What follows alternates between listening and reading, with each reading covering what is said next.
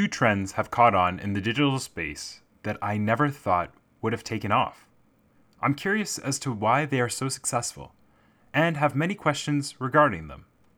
Both have been implicated in legal conflicts, but are going steady as of present. I'm of course speaking about streaming and the social media platform of TikTok. In this episode of the podcast, let's take a deep dive and a closer look into these digital giants. Hi, I'm Kevin, and I am the host of this podcast, and this is the only podcast hosted by me. And you are currently listening to A Mention with Kevin.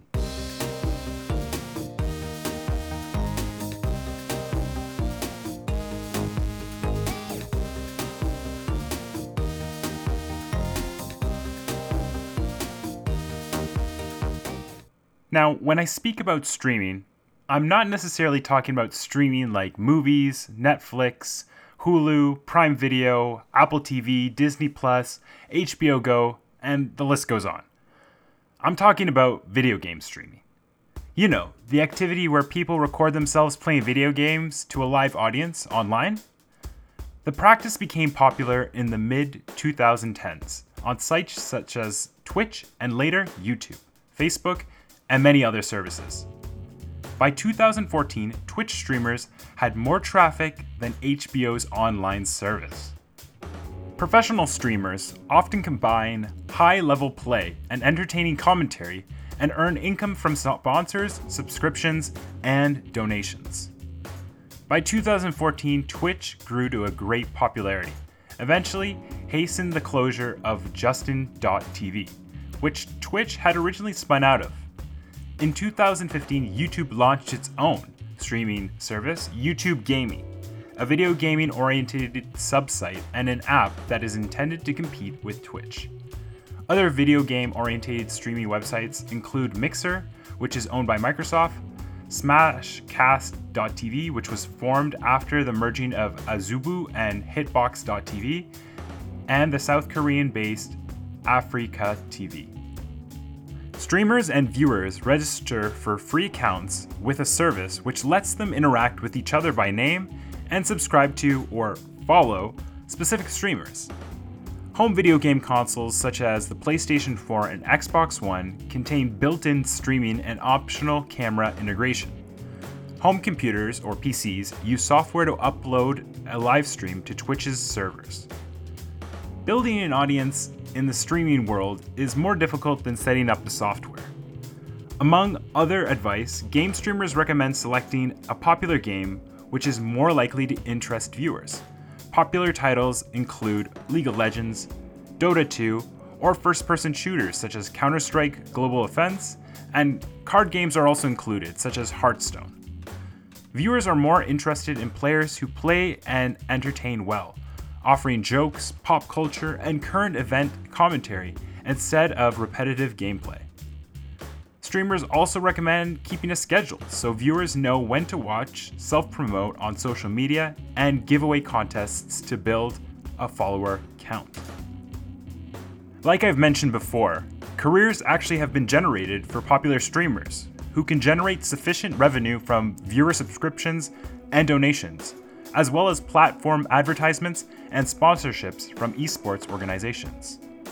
On October 2017, there was a report made by Superdata Research that estimated that more people subscribe to video game streamers and Let's Play videos on YouTube and Twitch than for all of HBO, Netflix, ESPN, and Hulu combined. So, I thought, while we're discussing these two digital giants, I would give you a little bit of a run through the benefits and the risks that can come from these digital technologies. So, first of all, the benefits are there many reasons why someone would want to record themselves playing video games for a live audience. Like I've said, professional streamers often indicate that they enjoy their job because they're their own boss, and the amount of work they put in directly affects growth on their platform. So when a streamer is competent, they flourish, and there's a strong sense of personal accomplishment. But let's not forget, there are risks to it. Thought streamers run the risk of being victim to stalking, as with other publicly known individuals. For example, a teenage viewer showed up uninvited to a streamer's house and requested to live with him after having saved up for a one-way transcontinental flight. Another risk to streamers is swatting. You've probably heard of it. That's where someone makes a false report to police of serious crimes, activity taking place at a streamer's residence, resulting in a police raid, which is often captured by the stream. Such activities can create serious risks to the streamers and even result in deaths. In December of 2017, officers killed a man named Andrew Finch at his Kansas home in a reported swatting. And so, the risks run pretty high with streaming. Stream sniping is another risk that comes up, though it's not as dangerous to the physical well-being of a streamer, it's just plain annoying. Stream sniping is a common tactic to gain an advantage in a video game by watching a live stream of an enemy player.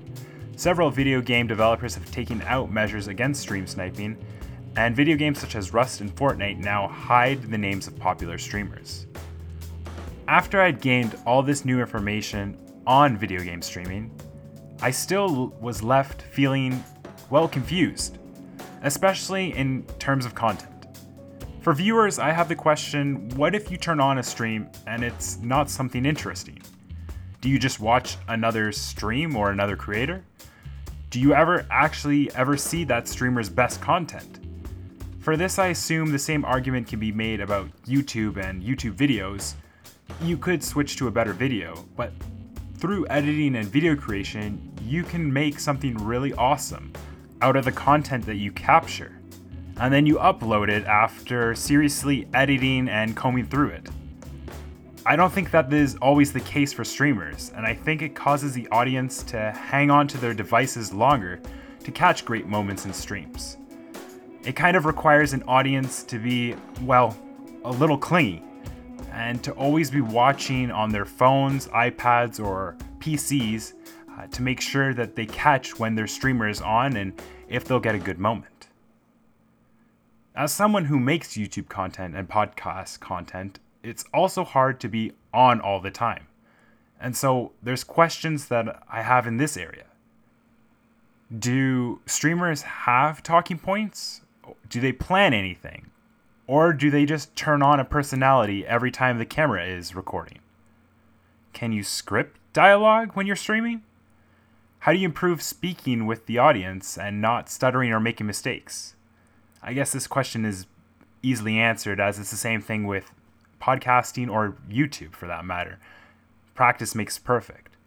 But still, it's interesting. I guess you have to be really disciplined as a streamer, and especially those more popular ones, and really work hard at your craft. And so I guess this is something I'm going to have to look further into.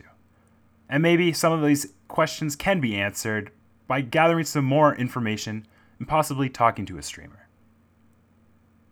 Now, let's talk about something else. Let's talk about TikTok. And I know you've heard of this before.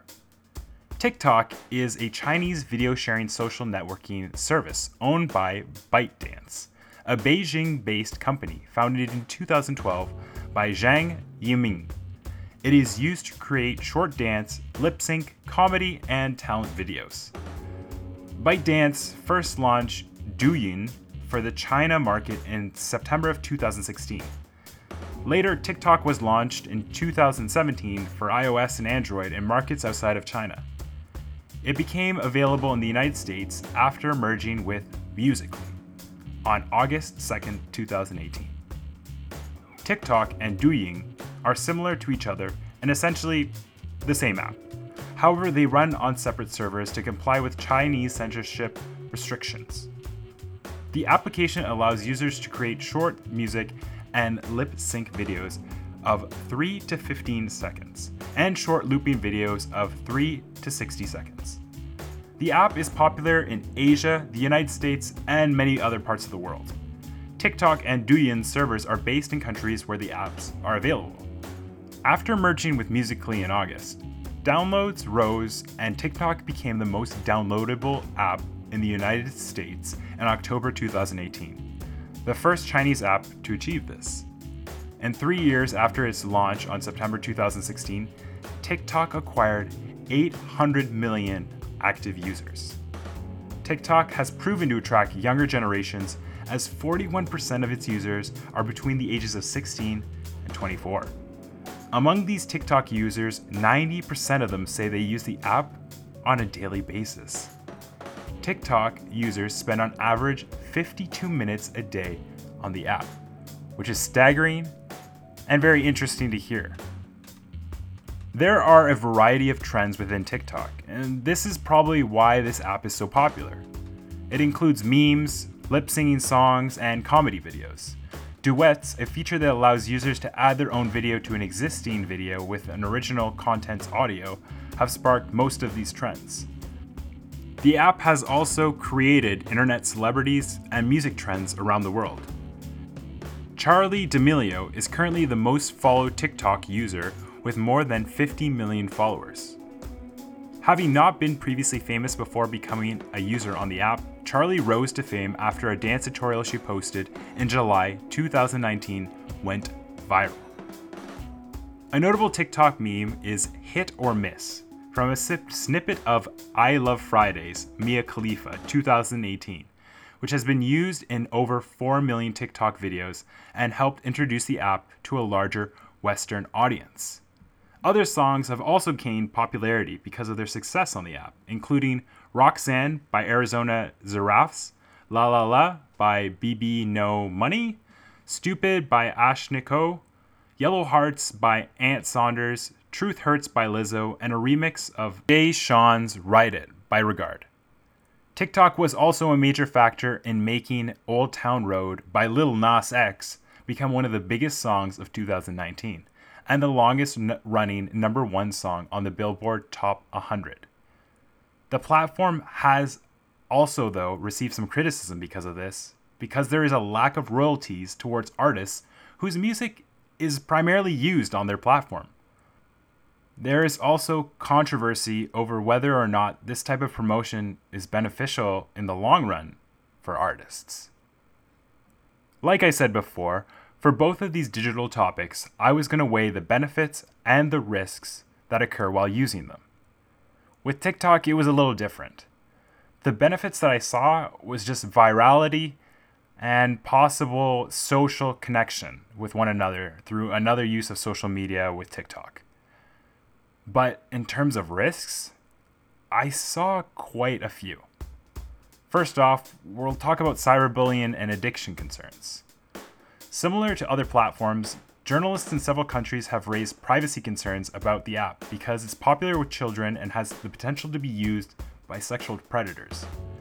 Several users have reported cyberbullying on TikTok, including racism.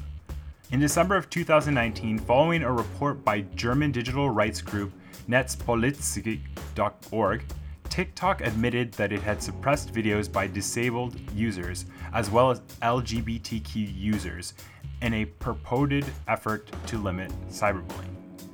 In addition, some users may find it hard to stop using TikTok. In April of 2018, an addiction reduction feature was added to Douyin. This encouraged users to take a break every 90 minutes. Later in 2018, the feature was also rolled out for TikTok. There's also a lot of privacy concerns that surround TikTok. In its privacy policy, TikTok lists that it collects usage information, IP addresses, a user's mobile carrier, unique device identifiers, keystroke patterns, and location data, among other data. In January 2020, Checkpoint Research discovered a security flaw in TikTok which could have allowed hackers to access users' accounts using SMS. In February, Reddit CEO Stephen Huffman criticized the app, called it spyware, and stating, "I look at that app as so fundamentally parasitic that it's always listening. The fingerprinting technology they use is truly terrifying, and I could not bring myself to install an app like that on my phone." Responding to Huffman's comments, TikTok stated, "These are baseless accusations made without a shred of evidence." But in May of 2020, the Dutch Data Protection Authority announced an investigation into TikTok in relation to privacy protections for children. Also, on February 27, 2019, the United States Federal Trade Commission fined ByteDance for $5.7 million for collecting information from minors under the age of 13 in violation of the Children's Online Privacy Protection Act. ByteDance responded by adding a kids mode to TikTok, which blocks the upload of videos, the building of user profiles, direct messaging, and commenting on others' videos, while still allowing the viewing and recording of content. It's also had a bit of a stint with the Indian government. On April 3rd, 2019, the Madras High Court, while hearing a PIL, had asked the government of India to ban the app, citing that it encourages pornography. The court also noted that children using the app were at risk of being targeted by sexual predators. The court further asked broadcast media not to telecast any of those videos from the app. The spokesperson for TikTok stated that they were abiding by local laws and were awaiting the copy of the court order before they would take action. On April 17th, both Google and Apple removed TikTok from Google Play and the App Store. As the court refused to reconsider the ban, the company stated that they had removed over 6 million videos that violated their content policy and guidelines. But on April 25th, 2019, the ban was lifted after a court in Tamil Nadu reversed its order for prohibiting downloads of the app from the App Store and Play Store, following a plea from the TikTok developer ByteDance Technology. India's TikTok ban might have cost the app 15 million new users in this time. So the question I really have for people is, why would anybody use this app? As a creator, I looked into TikTok if I should be switching over to this instead of making videos on YouTube or podcasts on any of these podcasting sites. Maybe I should try my craft in TikTok. TikTok, for one, is not very friendly to creators. For one, they don't have any form of monetization at all. So if I got really serious about this craft on TikTok, I wouldn't be able to monetize on it. The only way to do so is to get sponsors or to find outside means of being monetized. TikTok itself just generates all the revenue from its ads and profits from them themselves. This app is riddled with privacy concerns, and being based out of China doesn't give the company a good look. It seems that it cooperates with the Chinese government quite thoroughly. And so if the government had ever asked to look into user data from the United States, North America, or Europe, it seems like the company would just roll over. So to you guys who are listening, I ask, do you use TikTok? And why? Let me know at my Twitter handle at Kevin_Hobie.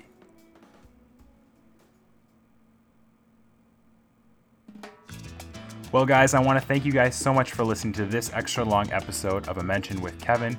If you like the content that I put out, I really encourage you guys to check out some of the past A Mention with Kevin episodes, or you can go to YouTube, type in Kevin Hobie or Studio Kevin, and check out some of the videos that I make on there. As always, guys, I want to remind you to brush your teeth and floss, stay safe, and I'll see you on the next one. Good night.